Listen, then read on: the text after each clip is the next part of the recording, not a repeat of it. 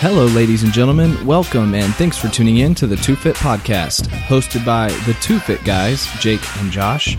Now, 2Fit, by definition, is actively pursuing a state of health and well-being beyond perceived limitations. So, if you are looking to push the boundaries of performance mentally, physically, and everywhere in between, then you have come to the right place. On the 2Fit Podcast, we will be interviewing and having fireside chats with renowned experts from doctors and strength and conditioning coaches to athletes and entrepreneurs.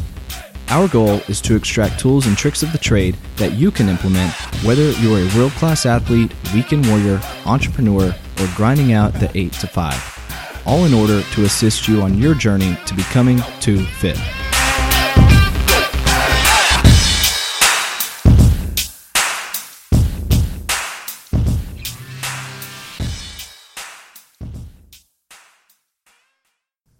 All right, guys, welcome back to another edition of the 2Fit Podcast. And today we're sitting in with Shaheen Nagavi. He's the owner of CrossFit Edo, Texas Strength. He's a real estate mogul, and we're here in his empire, which is Madison Fine Properties. Did I say that right? Is it Madison Fine?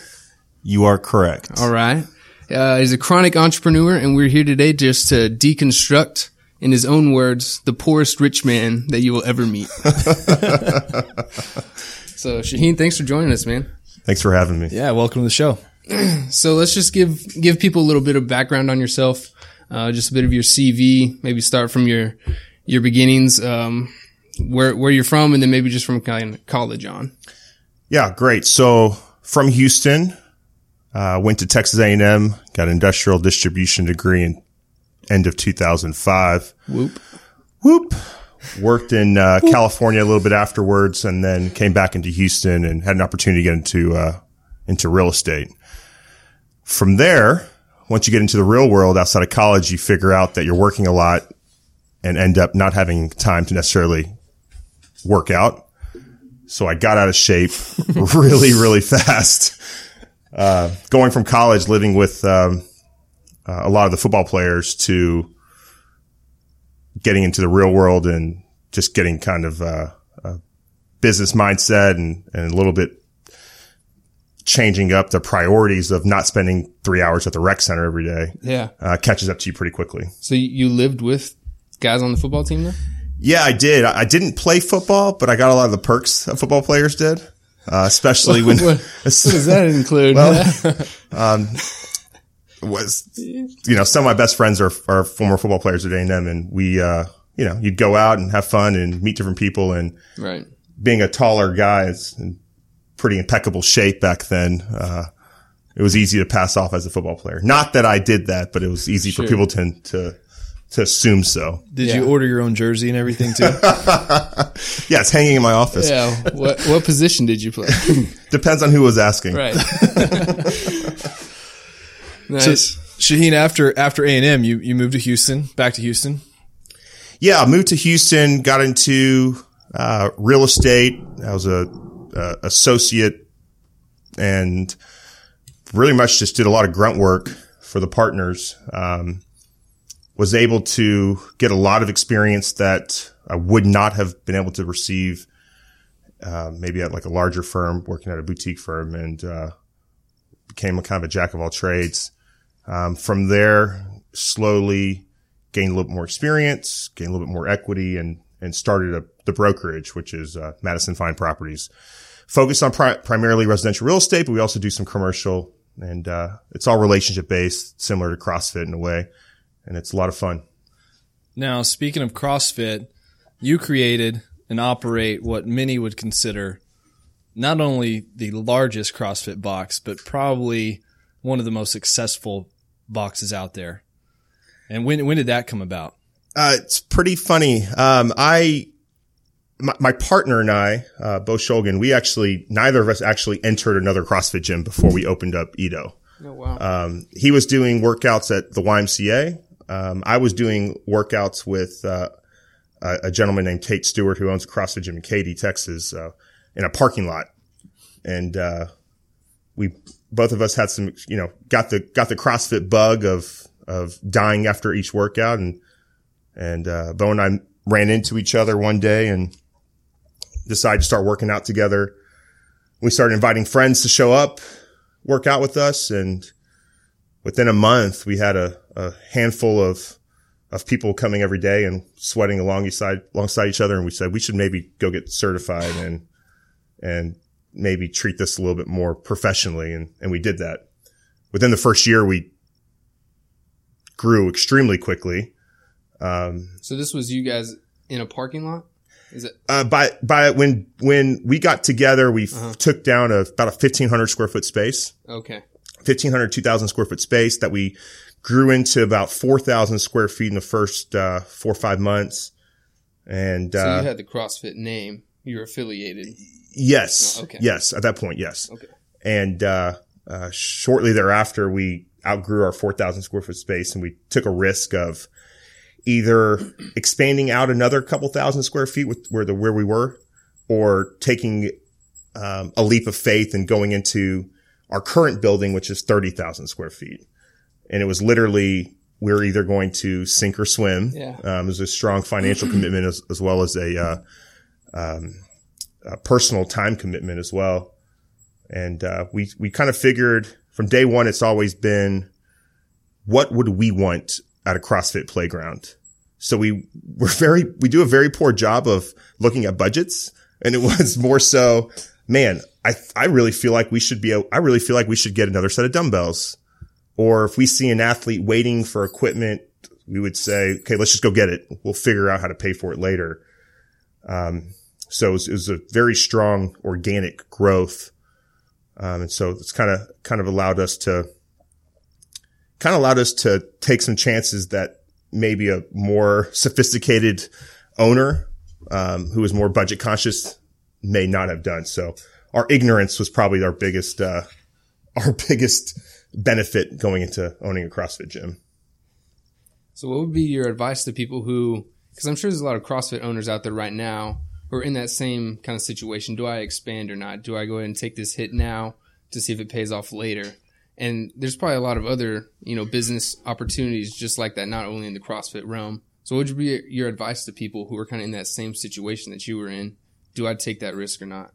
I think if someone's asking themselves, do I take that risk or not? I think they know the answer. Right. If you're hesitant, then don't do it. Mm-hmm. If you're confident, then go for it. So I see that question asked actually a lot on different affiliate forums or CrossFit forums. I'm thinking about expanding a space. Here's my rent, or here's how many members I have. What should we do? And I always see the different feedback on there, and sometimes I chime in, sometimes I don't. But the reality is you're not running a CrossFit box because you're looking to retire. You're running a CrossFit box because you're there for the benefit of the community. So deep down, if your gut's telling you, hey, we need to expand, then go for it. Mm-hmm. If your gut's telling you don't do it, then hey, don't do it. You've reached that point because you've gone with your gut. I would just say stick with that. Do you feel like you said something there that made me think of this question? Do you feel like some of that diluted the CrossFit brand a little bit, that the barrier of entry was low and so the risk was low, and hey, I can get in and make a lot of money because I'm going to capitalize on the brand that's being built? And they got in to make the money, looking at it almost like a passive income stream versus, like you said, you're doing this for the community. I think people will quickly realize if they're a good fit for owning a box or not. And if they're in it for the financial reasons, they're going to quickly realize that there isn't very much financial incentive to be in as an owner of a CrossFit box. Yes, you can make money. When you look at value of time versus value of money, for some people it's worth it. For some people it's not. For some people it's a passion project. For some people it's their goal of trying to become a wealthy individual. But I think the reality is that at the end of the day, if you're in it for the right reasons, you're going to succeed. And if you're not, you'll pan out and you'll flame out. Yeah, so it's more of a labor of love. Man, it is definitely a labor of love. Yeah. I don't think there are many CrossFit owners out there that do not have some sort of primary or secondary income.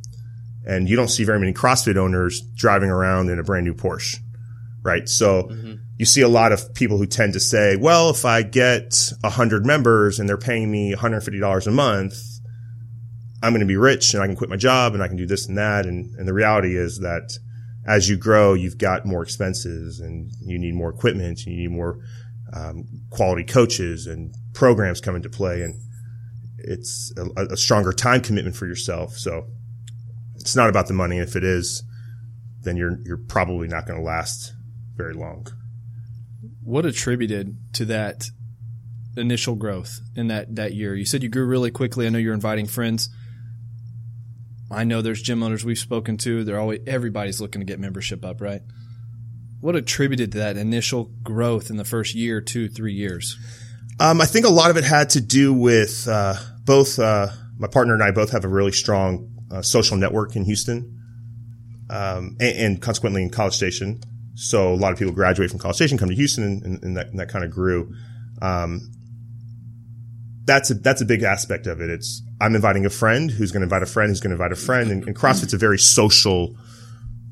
social setting. It's a bar without the alcohol. It's an after work setting where people or before work will come in and hang out and eventually get a workout in and then hang out some more with friends. Another thing that I think really helped out was when I first started CrossFit, I was one bad weekend of binge eating and drinking away from hitting almost 300 pounds. I was 283 pounds or so and pretty meaty. I was really out of shape. So I documented everything on social media, on Facebook. And when I started that CrossFit journey, it was I'm in for good. And so people on social media definitely saw me go from 280 all the way down to 220 and then growing back up from there and evening out with some healthy weight and maybe now not so healthy weight.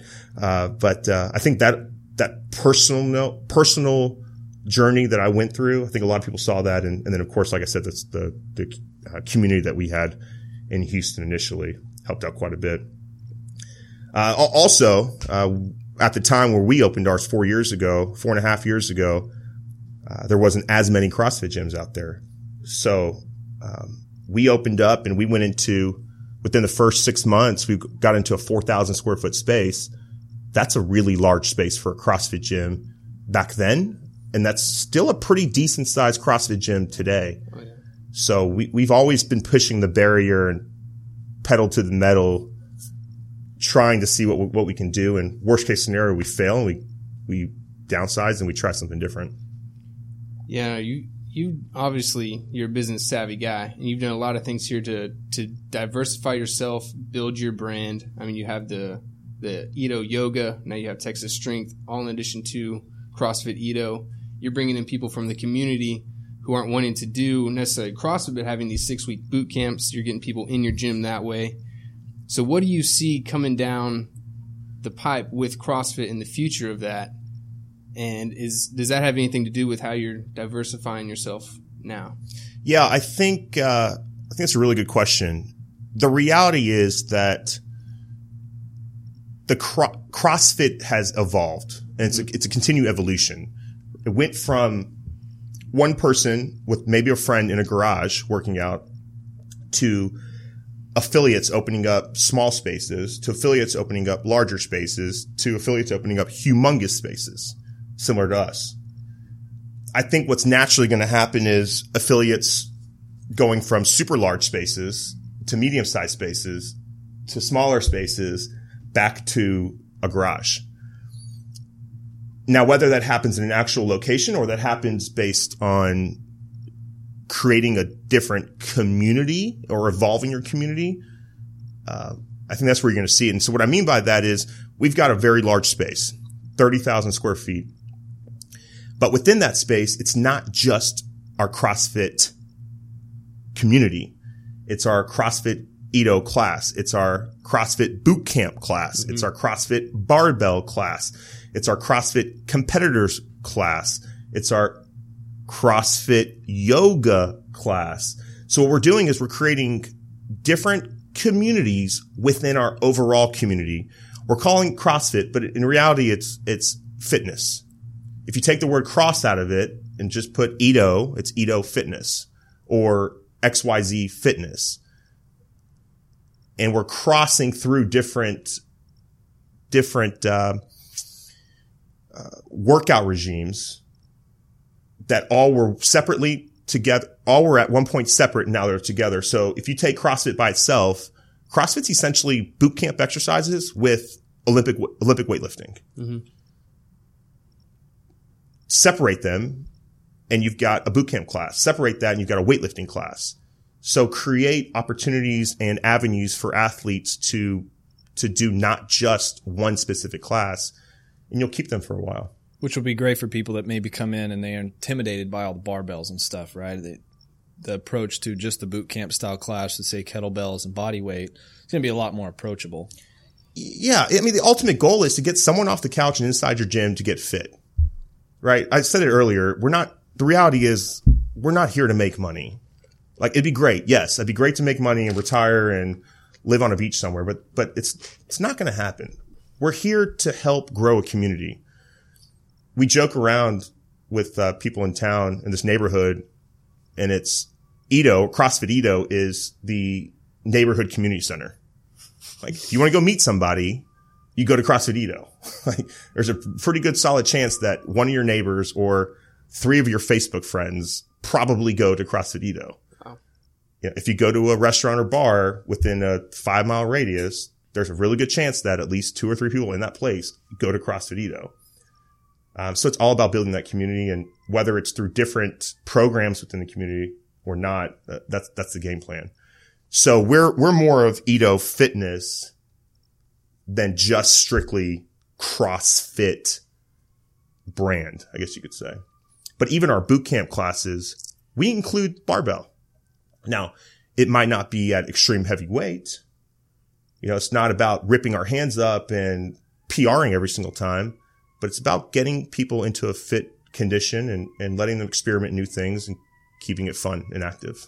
Now, what is the primary reason that you would see gyms going from this evolutionary scale from super large to large back to medium, kind of scaling down? What's the primary reason you would see for that? I mean, I know that there's a large saturation of gyms that have popped up all over the place in the last 3 years, and you're starting to see some of those kind of only the strong survive type setting. But why do you see it over however long it takes of it going down? I think it's a natural life cycle, right? If you look at a life cycle, a baby is born and then becomes a toddler, becomes a teenager, becomes a young adult, becomes an adult, becomes elderly, and then essentially the life cycle just kind of returns. It's all because, in my opinion, when these new CrossFit boxes are opening, they're trying to figure out, how can I be better than the one near me? And at times people assume if I'm bigger, I'm better. It's not necessarily the case. Now, CrossFit Edo is the best CrossFit gym in Texas, hands down, right?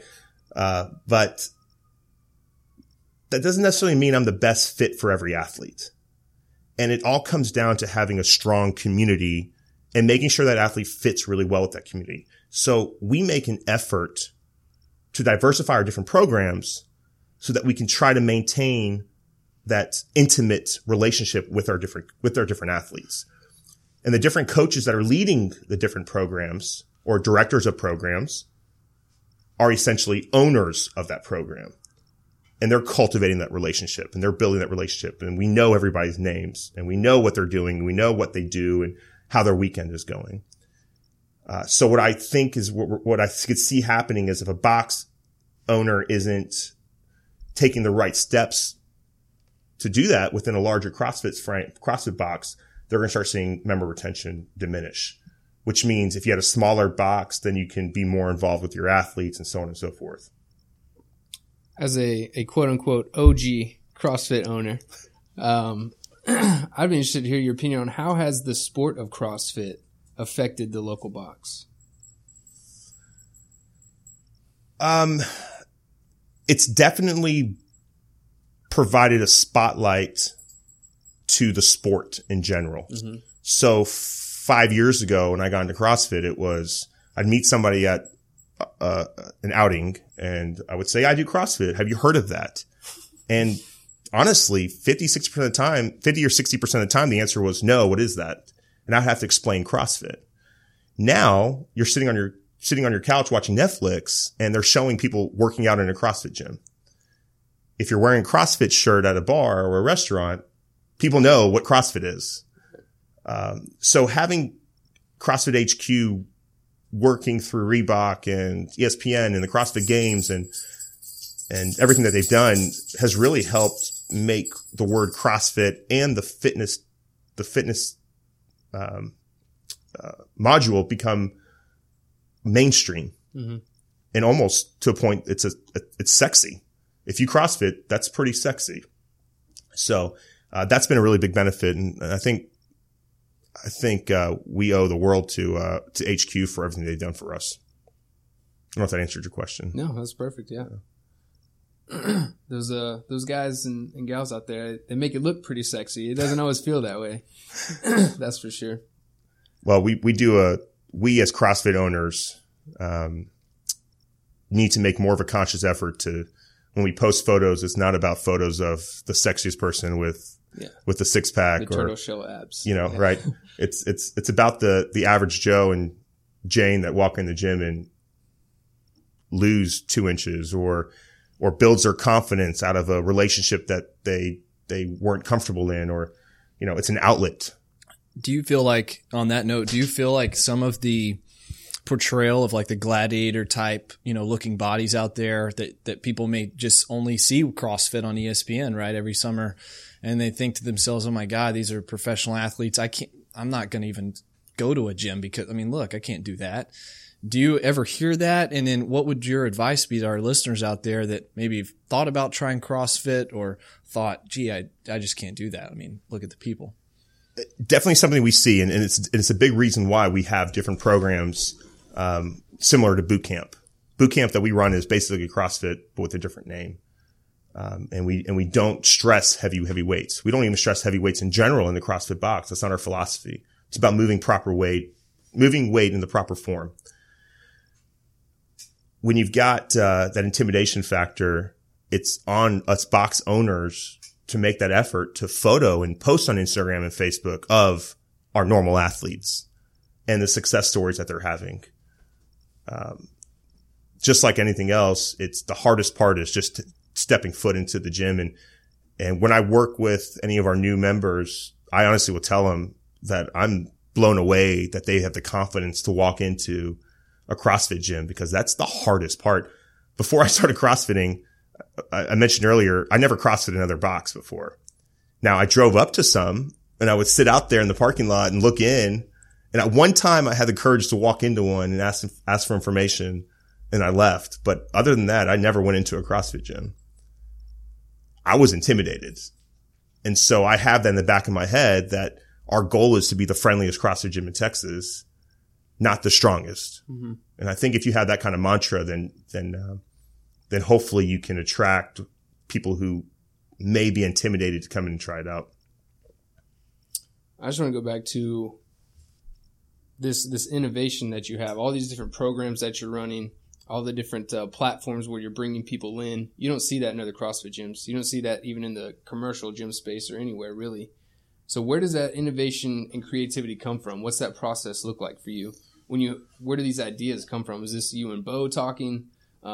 Just something you wake up in the middle of the night? I know we have product ideas all the time, or video ideas, whatever it might be. Is that just something spontaneous, or is there more of a process to it?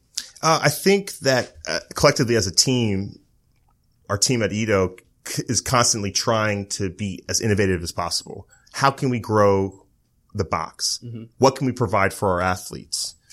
And we also listen to our athletes quite a bit, whether that's through surveys or just one-on-one personal conversations with athletes. You hear a lot. And if you listen, then you'll understand, where are you in your box? How is your box performing? Are you doing enough for your members? And I mentioned earlier, we've always thought we want to treat CrossFit Edo like a CrossFit Candyland or playground. What would I want as an athlete? Our bootcamp program evolved kind of because I really wanted to focus more on endurance CrossFit versus, strength biased. If I want that, then maybe some other athletes want that. We're thinking about adding a gymnastics program. like a 6-week gymnastics program. Why? Well, there's a few of us who can't get muscle ups consistently. There's a few of us who can't do handstand walks consistently. So, you hear this from your athletes, from your members, and we're from the mindset of execute. Right. Okay. We have an idea, set a date, execute. If it doesn't work out, at least you tried. So it seems like kind of a common theme here, and you touched on the beginning discussing when you got into real estate after college, is this relationships building, and like from where does that stem? Is that something you garnered from your parents? You saw them do? Because it's clear not only in your real estate business but also in your CrossFit mantra, how you build the box and how you interact with your members, is that it's truly is relationship driven. Yeah. I'm not really sure where it stemmed from, personally, but it might come from the fact that I was a fat guy getting into CrossFit who was super intimidated. I needed that support system around me to kind of help motivate me and push me and help me get through the struggles. And I didn't come in owning a CrossFit gym because I was a badass games or regional athlete or best person in the box. I think that allows me to be a little bit more humble about what we're trying to do and who we're bringing into the box. And I think every box owner will also say that they get an athlete once a month or once a quarter or once a year who will send them a message, write them a note, and give them a personal story about how their program has changed their life. And that's a constant reminder of why we're doing this. When you hear that someone was in a abusive relationship and CrossFit gave them the confidence to get out of that and to grow, that tugs at your heart, and that tells you this is why we're doing it. All the way to someone who lost weight for the first time or ran 400 meters for the first time in their lives. I think those are constant reminders of why we do the grind of every day of opening the box and running programs and doing what we do. Let's talk a little bit about Texas Strength right next door. So give me the rundown on that, because I think, and we talked about this a little earlier, kind of off mic, off the record, but that is kind of where you see the future of CrossFit going to an extent. There's more people who get into CrossFit initially. Now they're competing in the weightlifting space, powerlifting. They're not exactly going and running Ironmans or marathons or anything. The weights at the games are going up, so I think the sports influenced CrossFit at the local level to an extent. So, yeah, give me the rundown on Texas Strength and how that came about and what are your plans with it? So that's my secret. My passion project is Texas Strength. So I'll let the cat out of the bag. Sorry. We can edit this out. Texas Strength. We take it back. No, it's good. So Texas Strength is a 24-hour access space that members get a key fob to. They can come in anytime they want. There isn't active coaching. It's strictly Olympic lifting and to a certain extent powerlifting space. So we've got 7 platforms. We're fully stocked with Olaleco bars, plates. We've got I thought platforms. you were sponsored by Alico when I went in there at first. I was like, good grief. It's like I said, it's a passion project that I hope motivates other spaces to open up similarly to it. I think weightlifting is a sport that has been obviously resurrected by CrossFit. And I think it's a sport that can explode. What we're starting to see is CrossFitters who do weightlifting are now becoming weightlifters who sometimes do CrossFit. And if you have 1 or 2 people in your box that are doing that, and you're not taking the steps to nurture and support and grow that, then you're doing yourself as a box owner a disservice, and you're also doing your athlete or athletes a disservice. Currently, most CrossFit gyms, including us to a certain extent, don't necessarily have enough floor space or budget to designate towards a barbell program or a weightlifting program. But if you give it the attention it needs, provide a designated space for them, I promise you will see a benefit out of it. And that might be an athlete who might have thought about leave the box because he's getting kind of bored of CrossFit and he's interested in weightlifting now. Or a weightlifter who understands, man, this is really great. They see that I'm passionate about this. I'm really proud about this, and they'll help grow it. But the goal with Texas Strength is to provide a designated space for weightlifters to be around weightlifters and to not be playing second fiddle in a CrossFit box like some boxes do. And I'm confident that if you provide a designated space for them, they can grow the sport within themselves. Now, it's a shame we're in Houston and we're considered the third or fourth largest city in the nation. And we don't have a weightlifting presence that a lot of smaller cities and a lot of smaller states have.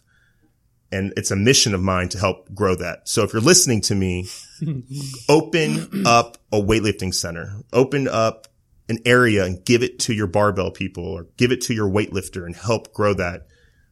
It's a sport that needs people to get involved and needs some attention from people. And I think if you do it, you will see the benefit of it. We see it.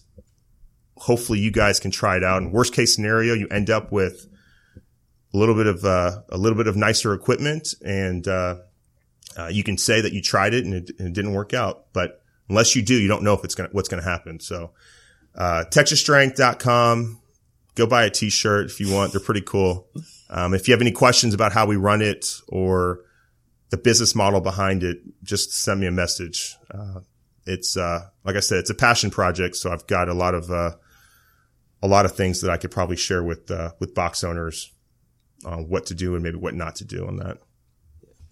It's definitely a growing trend that we've seen because we're going to all these boxes now, kind of sharing our message and there's a lot of CrossFit boxes now that have like a separate or back room specifically for platforms and weightlifting. So that's cool to see. But I do want to pose this question to you, Anna. When I heard you talking there, you say it's not supervised though. So do you worry about that at all? People snatching and cleaning and everything without supervision? Well, so let me back up. We don't have active coaching there, but we do have it staffed certain hours during the day. You should see the consent form. Yeah. Yeah. It's 18 pages. People are doing this in the garage anyway. But I just want to pose that to you. Yeah, no, absolutely. It is something to be considered conscious of. Right. We've got cameras in there and I'm not really worried about theft at all, but in regards to someone getting injured, it's not really much different than having maybe a 24-hour fitness. Yeah. It's a space that anyone who comes into is going to be on the more experienced side of weightlifting. And we do somewhat of a vetting process with the people who do join it. So it's not a free for all, come in, come out. Anyone kind of can do it. There is some sort of vetting process to make sure that they're comfortable with the movement. And if they're not, we always say, hey, go to CrossFit Edo, do CrossFit first. Let that be your foundation. And when you're comfortable, come on over to Texas Strength as a supplement and eventually maybe something that they get really passionate about. But the way to look at weightlifting is view it as a sport of golf. It's a team sport, but in reality, it's very individualized. Each golfer has their own technique, has their own coach, has their own caddy, but they might be part of a total team. Similarly, in weightlifting, and why I think a designated area is necessary for weightlifters, is a weightlifting athlete might be part of Team Texas Strength, but they might have a coach that's in Austin who's programming for them and who's watching them and who's giving feedback, or a coach in the Ukraine, or a coach in Colorado or California. Mm-hmm. So it's a very individualized sport that needs to get the attention it deserves. And I would challenge every CrossFit box owner to take that risk. Does the golfer have anything to say on that? No, I definitely agree. It's true. Playing on teams and outside of teams, yeah, it's definitely an individualized approach. But Shaheen, kind of shifting away from the CrossFit weightlifting topic, let's get into a little bit of your kind of entrepreneurial, goals and achievements. And so what's kind of on the horizon? You're still building the real estate company. That's kind of an ever-growing project. But what would you say to maybe right now a college student, graduating, doesn't know what he wants to do? We hear this a lot. We're in a college town, and a lot of people around our gym are graduating and whatnot, kind of coming and going, very transient. And a lot of them graduate, don't know what to do, or maybe they're 40 years old, don't know what to do. Were your parents entrepreneurs? Yes. My father was an entrepreneur, and I think that has a lot to do with it. It's definitely a different mindset for people. And I think a lot of it has to do based on risk tolerance or tolerance of risk. My older sister is a successful attorney. She lives in California. She's done quite a bit of stuff that most people haven't done at her age. And her tolerance of risk is very different than mine. I always challenge her to be a little more risky, and she challenges me to be a little bit more less risky. So I think a lot of it has to do with that mindset, of taking the risk and worst case scenario, what's going to happen. That being said, if someone's graduating from college and they're saying, I don't know what to do, you're going to figure it out really quickly once you get into that job, the first or second job that you've been doing, and you realize, hey, this isn't really a good fit for me. And you start eliminating, why is this not a good fit for me? Is it I'm not passionate about this? Is it the time constraints? What is it? And then I think naturally something's going to come up where you're going to say to yourself, it'd be really awesome if blank. And the difference between me and the difference between that person is I'm going to go do it. I hear people say, well, you're lucky because you've had the foundation and you've got some capital where you can take that risk. Well, there was a time I didn't have that capital. The reality is, and you guys could probably test this, it's not about the capital. It's about the passion that you have for it. If you have the passion for it, other people will see the passion, and other people will invest not just in the product, but in the people. So what I tell people is, if you've got a great idea and you love it, prove to me or prove to the people around you that it is a great idea and that you do love it and that it's going to be your life. Because at that point, raising capital is the easiest part of it. It's finding what you want and taking that direction and taking the leap of faith is the hardest part. Yeah, exactly. Just find a way to make it happen. That's it. And I think there's so many people. It's like, I just think of my mother, who is just very worrisome, not a risk taker at all. And so I don't know where I got it from. Or maybe, I think me and Josh have talked about this before. We're just a little overconfident in ourselves, I think, sometimes. That can get us in trouble. But I mean, I think that's what you, in order to even take that thought that you initially have, that what if, and even create a reality from it, you have to have that confidence, and that risk doesn't even seem like a risk to you. It's just like, this is what I'm going to do. It's not even a question, really. But when I opened, before I opened Texas Strength, literally every single person I spoke to said, don't do it. You're going to lose money. This is coming from weightlifting coaches around the country to different CrossFit box owners to you name it. The feedback was, you're not going to be able to survive because you need some sort of CrossFit component to piggyback on it. There's no money in weightlifting. That might be true, but I've taken a leap of faith. I'm super passionate about it. I know that it's going to work out.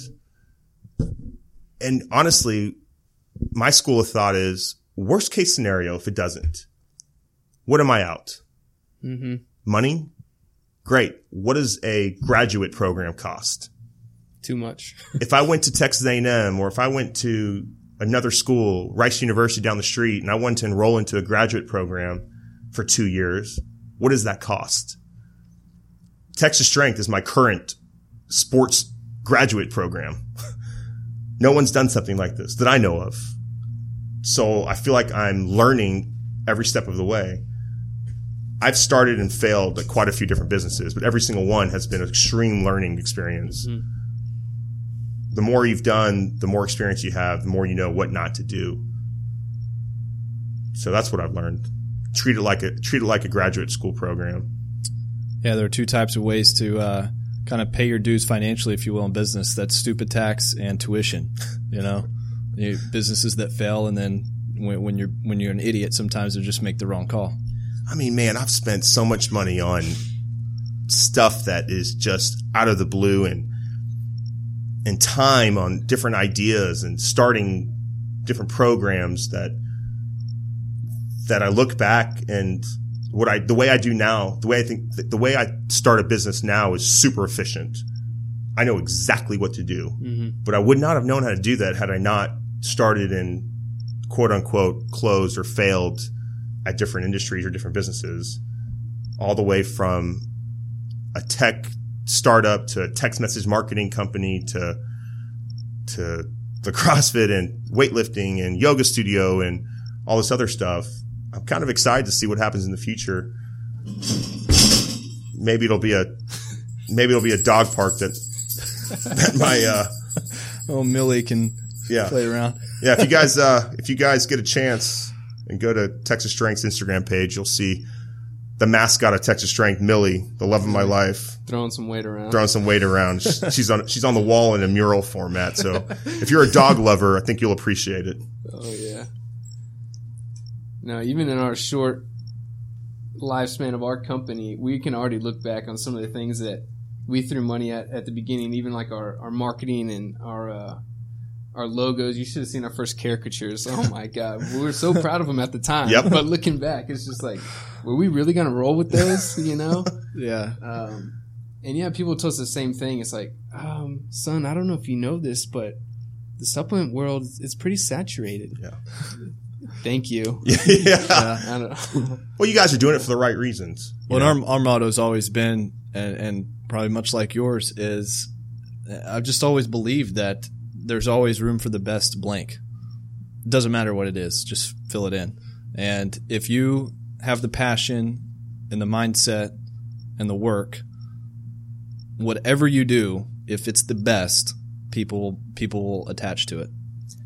I tell everybody that asks about you guys, I'm like, these guys believe in what they're doing, right? It's very clear to me that you guys know what you're doing and you believe, well, I don't know if you know what you're doing, but you truly believe in what you're doing. And that's all that matters. Fake it till you make it, Shaheen. That's it. I'm still trying to fake it till I make it. Don't tell anybody that. But the reality is you guys are doing it, right? So, I'm looking forward to the podcast where you guys tell me how to do stuff. Shoot. That's the reality of it. Yeah, I'm really happy for you guys. I'm pretty excited to see how you guys take things and what you guys do next. So it's pretty neat. Appreciate it. Means a lot. Yeah. So, well, let's dive into more about Shaheen. Okay. Give me a day today, a day in the life. Wake up around noon. I don't buy that. Eat a Whataburger. Don't buy that either. Yeah, no. So it's a 5 a.m. jog, and then no, I wish. Sometimes I'll wake up at 4:30 in the morning, and my brain's just blowing and going, and I'm just working, throwing out ideas and trying to execute or answer to emails. Or a lot of times I'm waking up like the average guy at 8 o'clock and getting to the office at 9. But my day doesn't end at 5. My second day basically starts at 4 o'clock or 5 o'clock. And that's, real estate during the morning and afternoon. And then in the evening time, it's the fitness world that comes into play. And they both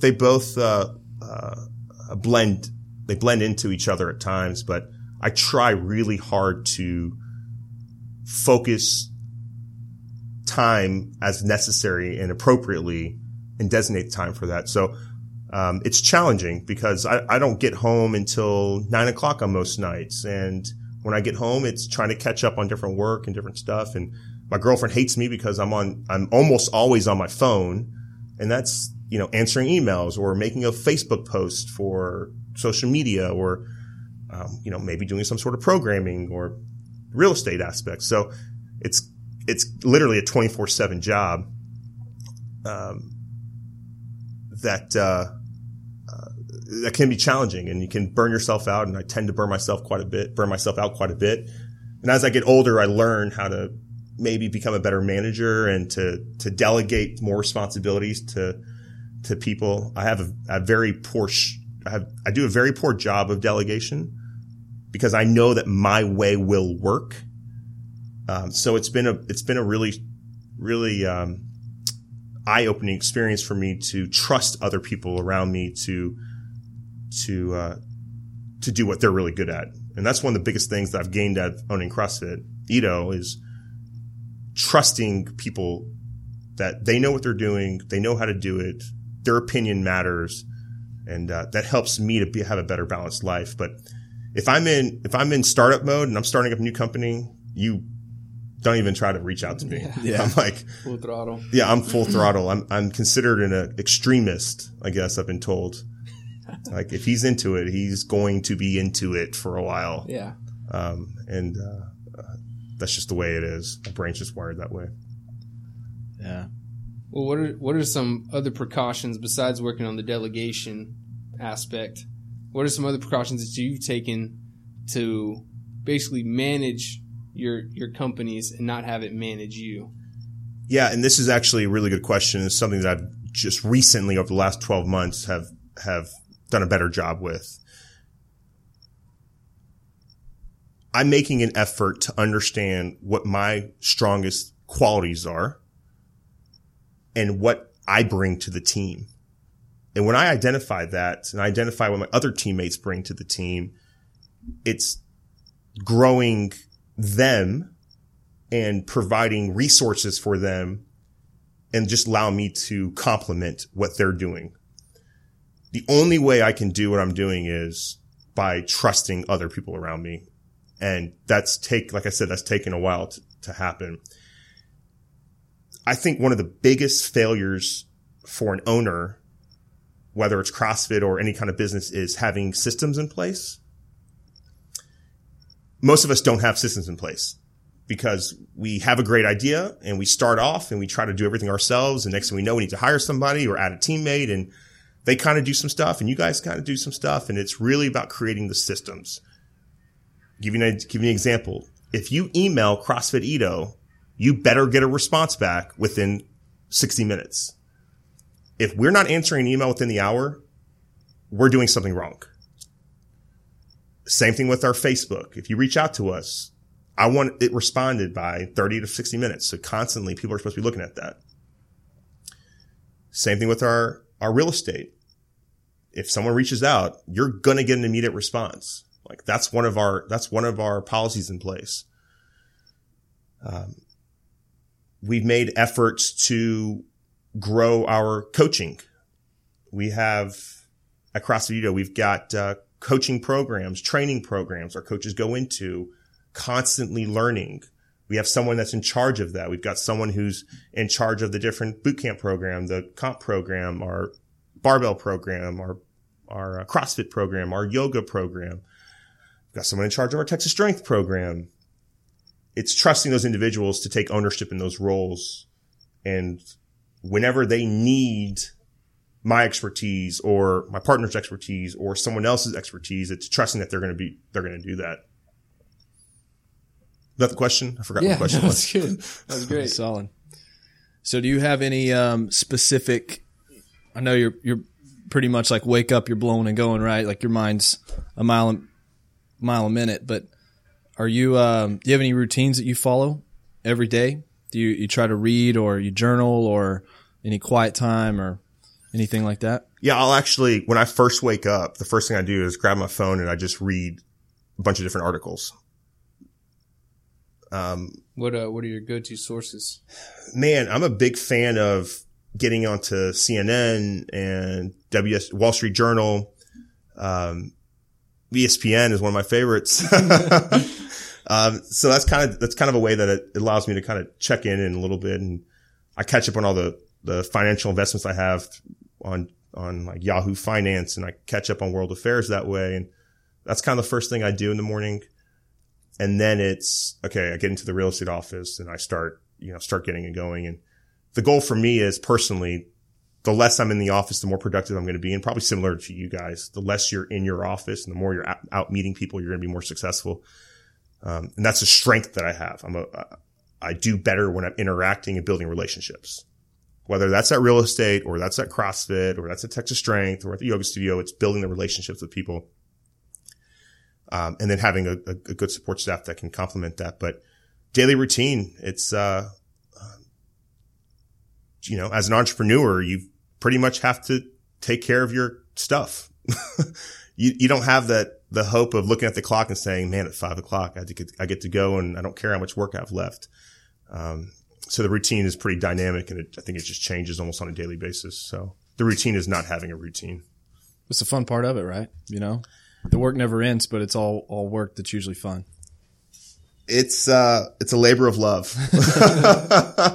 It's a labor of love, man. Do you have any favorite books? I'll joke around a little bit on this one. My favorite book of all time is Where the Red Fern Grows.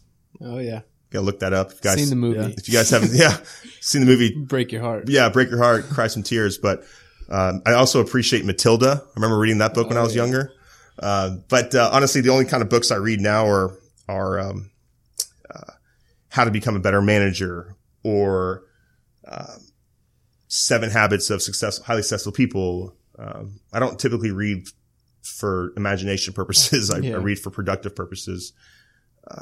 I taught myself everything there is to know about the stock market by reading magazines and reading books before the internet was out. I read for a purpose, not necessarily read for entertainment. I actually don't even really watch TV. If I watch TV, it's necessarily, I'm binge watching, a series of something, but other than that, I'd rather be out. I tend to agree. I mean, I know like my wife feels like sometimes I can be a workaholic because I'll sit on the couch at night and just do work or read an article or research stuff, and I don't know. It's just, if I'm reading something, I want to be getting something out of it. Yeah. It's an investment of your time, and I'm with you there. I'm not big on the, the Harry Potters of the world and stuff. I don't get it. I'll watch the movies and stuff, but I don't get it. But my girlfriend, she wonders, like, she almost feels bad for me because my brain literally is always thinking. She's like, I couldn't imagine what's in your head because you constantly are thinking things. So like, we'll go to a museum and instead of me like appreciating the statue in front of me, I'm like looking behind it on how it's being held up. Yeah. I'm like, this is so cool. It's being held up by this brackets and the brackets aren't really showing. And that might be just the engineering side of my brain functioning, but, I wish I was more creative. I wish I had the vision that a lot of people have, with creativity of graphic or artistic creativity. It's something that it's not a forte of mine, unfortunately, but I understand it. Well, here's something I like to ask our guests, and we've got a range of answers on it. But what is one thing that you do differently than most people?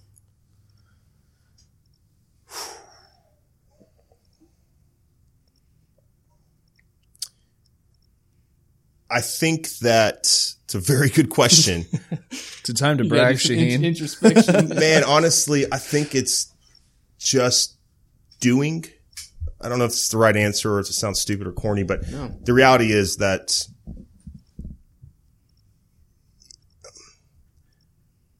I go with my gut and I'll ask Jake, what do you think about this? Already know what my answer is going to be. Yeah. Sometimes I just want that affirmation, but, I just do. I don't really necessarily have a mindset of I'm going to fail. And if I fail, this is what's going to happen. It's going to ruin my life. So I don't have that fear of failure. I think that's the biggest differentiator of me. I will do something and I'll figure out a way to make it happen. And I get extremely, focused on things. Mm-hmm. I think that's honestly the biggest difference between me and maybe somebody else is someone else has a really great idea. I've got a pretty good idea. It's who's going to implement it. I mean, I always think worst case scenario, it's me and my dog, and we've got ramen noodles, and we're eating macaroni and cheese. And I mean, that's the reality. Like I have a super high tolerance for risk. If you looked at my stock portfolio, you would probably throw up. I'm not kidding you. It's extremely, extremely, extremely risky. That being said, I balance things out, right? So I've got things that I've got different avenues in play that allows me to have that confidence barrier, have that confidence, cushion. Mm-hmm. Is it the knowing that I've got the support of my family behind me in case the world collapses? I could live with them, or I know that they're going to be behind me. I think that has a lot to do with it.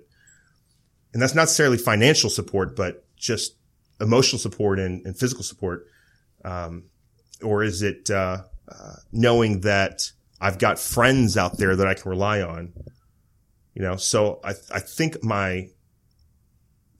the social equity that I've built, the relationship equity that I've built kind of gives me the confidence that if I do something and I'm passionate about it, people will support me. And if I fail, then people will still support me. And the reality is, if they aren't supportive of what I'm doing, then I don't really need them as friends. Yeah. So it's kind of that acceptance of the worst case scenario. It's like a lot of veterans and special forces guys we've spoken to. It's like, if we all accept that once we're born, we're dying, mm-hmm. And if I can in my mind already think that I'm going to die anyway, why not just go do my job? It's kind of that same mindset in business. Yeah, I've never really thought about that way, and that you might absolutely be correct. Those guys are, man, fearless and courageous, and probably a really good reason why they're extremely successful coming out of the military and getting into the private sector.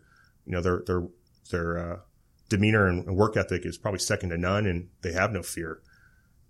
Now, having some fear is probably pretty good, but it creates balance. But I think that's the difference. To answer your question, the difference is what separates me from with everybody else or somebody else is I will do it. Mm-hmm. And deal with the repercussions afterwards. Right. I've heard you mention a few times that you really rely on your intuition and that gut feeling. Is that kind of a rule you live by? Like, I'm not going to do something unless I absolutely feel at peace with it. Man, I'm actually struggling with that today. I've got a pretty big acquisition I'm trying to close down on the real estate side, and something about it just doesn't feel right, and I'm trying to figure out what that is. Yeah. And to give you the long story short, yes. If it doesn't feel right, then what the hell are you doing with it? And I think that goes not just into owning a CrossFit gym or owning a real estate company or a yoga studio, whatever the case may be, but also in your private relationships with people. I'm 33 now, and I've learned that if I've got an issue with something, I don't play around with it anymore. I just go directly to the issue and I say, I've got an issue with this. Let's resolve it. Or if it doesn't resolve, then no big deal. There's other opportunities out there. So I've become a lot more straightforward and direct in regards to stuff. But at the end of the day, if that fire is burning inside me and I'm getting tingly and itchy and I'm thinking, man, I'm really excited about this. I'll hold it to myself. I won't tell anybody. And I'm like, I'm still really excited about this. I'm going to go do it. And I have a feeling it's probably very similar to you guys. The same reason why you guys wake up in the morning and do what you do. Your gut feeling's telling you, man, we are doing something right. And it's going to come to a day where you might wake up and say, we're not doing something right. And that's, and that's maybe when you change directions. But yeah, man, I'm a real gut feeling kind of guy. Yeah. I'm there with you. Yeah. Thanks, Josh. No, I mean, I'm just kidding. Did you have any other questions? We can cut that part. Yeah. No, I'd written down a few rules that I lived by years ago, and that was top of the list. I don't do anything unless my intuition and I have a gut feeling about it that I'm okay with. If there's anything off, then I'm steering clear. Yeah, it's what's the point? There's too many things out there, and there's too many good things out there, and if you don't, it's almost like if it doesn't fit my moral code, I'm out. Yeah. I don't care about how much money I'm making. Like, it's not about the money. Who cares? Right? It's about doing what you feel is right. And if it's not right, then cut the cord and cut the losses and move on. Mm-hmm. Easier said than done, obviously, but yeah. I'm definitely a gut feeling kind of guy for sure. Yeah, Josh and I talk all the time. It's like if either of us feel off about either a gym or somebody that we met, like no matter how big their PO might be or whoever they can put us into contact with, whatever it might be, if we just feel off about it, then, or if either one of us does, then we're like, okay, no. It's a pretty quick decision. Yeah. Yeah. I don't know where that comes from, really, at the end of the day, but. Well, I think naturally some people have that intuition, and you see it in animals, right? I mean, Millie, my pup, she sometimes doesn't like people. Yeah. And there's probably a pretty good reason for it. So I think, I don't think anyone's gone with their gut intuition and has come back and said, man, that was the worst decision I ever made. Yeah. You know, maybe it was, I was wrong, but I think 9 times out of 10, you're going to feel, at the very least, you're going to feel at peace with the decision you made. Mm-hmm. Cool. Well, we can end with that. Just go with your gut. Yeah. Do it. Go with your gut. Great. Buy some Moxie. Get jacked. There you go. Come to Texas Strength. Yeah. Get a t-shirt. Buy lots of t-shirts. Show support. Go open a weightlifting facility. That's my last word. Go open a weightlifting facility. Shaheen, where can more people find I just did it. Look, he did this last week on a show. We had an interview. Shaheen, where can people find out more about you? There it is. Nailed it. Email me. That's the best way to find out more about me. I always welcome people to reach out to me on Facebook or email me, Shaheen at CrossFit Edo, Shaheen at Texas Strength, info at Texas Strength, info at CrossFit Edo. I mean, we relied on the community when we had questions about stuff. We still rely on the community when we've got questions about stuff. So I always tell box owners or anyone, we're an open book. You've got a question about something, you want to know how we do it, please don't hesitate. We're all in it together. So send me an email. There you go, folks. Can't pick the brain of a better mind. Yeah. Yeah. And send me cookies. Send me lots of cookies also. Awesome. All right, guys. Until next time, thanks, Shaheen. Thanks for having me, guys. Thanks. We hope you enjoyed this episode of the 2Fit Podcast. This episode is brought to you by 2Fit USA, the sports nutrition company owned and operated by the 2Fit guys. To show our appreciation for you tuning into the podcast, we would like to give you a 10% off your entire order at 2fitusa.com. All of our products are sugar-free, paleo-friendly, gluten-free, non-GMO, and a whole list of other buzzwords. So hop on over to 2fitusa.com. Don't forget to use your promo code FIT1, that's FIT1 at checkout. We highly value and appreciate your feedback, so please leave a review about the products and the podcast at our website, 2fitusa.com, under the podcast and products pages. You can also leave a review on iTunes. Now, if we happen to read your review during one of our podcasts, you'll receive a 1-month free subscription of all 2Fit products. So write something noteworthy. If not, we probably won't read it anyway. So go leave a review, listen to the next episode, and till next time.